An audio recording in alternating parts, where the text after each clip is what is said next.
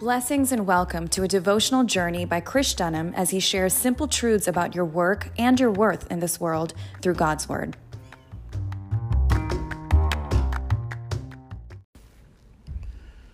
The condition, beyond belief.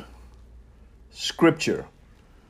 Look at the nations and watch, and be utterly amazed. For I am going to do something in your days that you would not believe, even if you were told.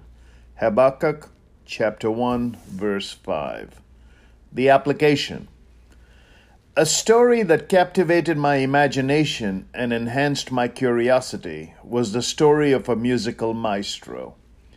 When he had reached the zenith of societal accolade, he found himself playing in a prestigious auditorium in front of a prominent crowd.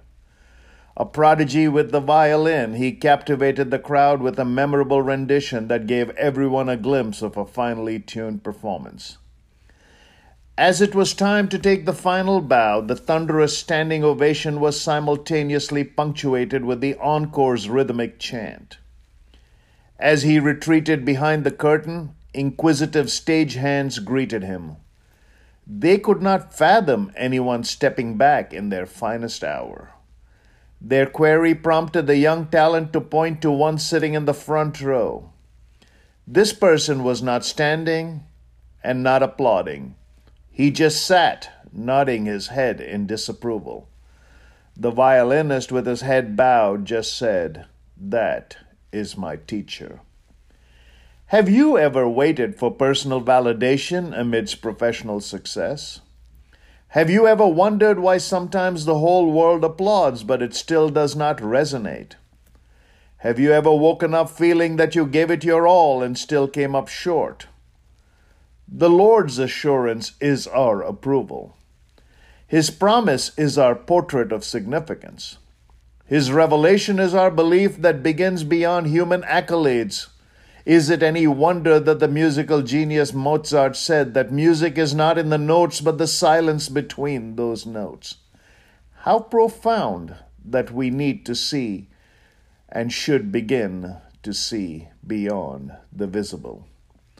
Dear teacher in heaven, thank you for saving your applause for what we cannot see.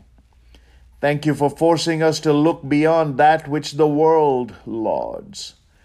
Keep us grounded in our performance so that when we feel we have given it our all, you can sit in disapproval, for your belief that your student still has more to offer is what reigns supreme.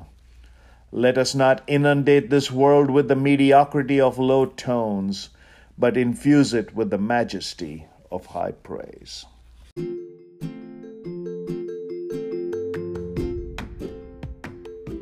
On behalf of Chris Dunham and Mala Ministries, this is Shelley Kurian, thanking you for joining us and looking forward to continuing the journey with you on our next devotion.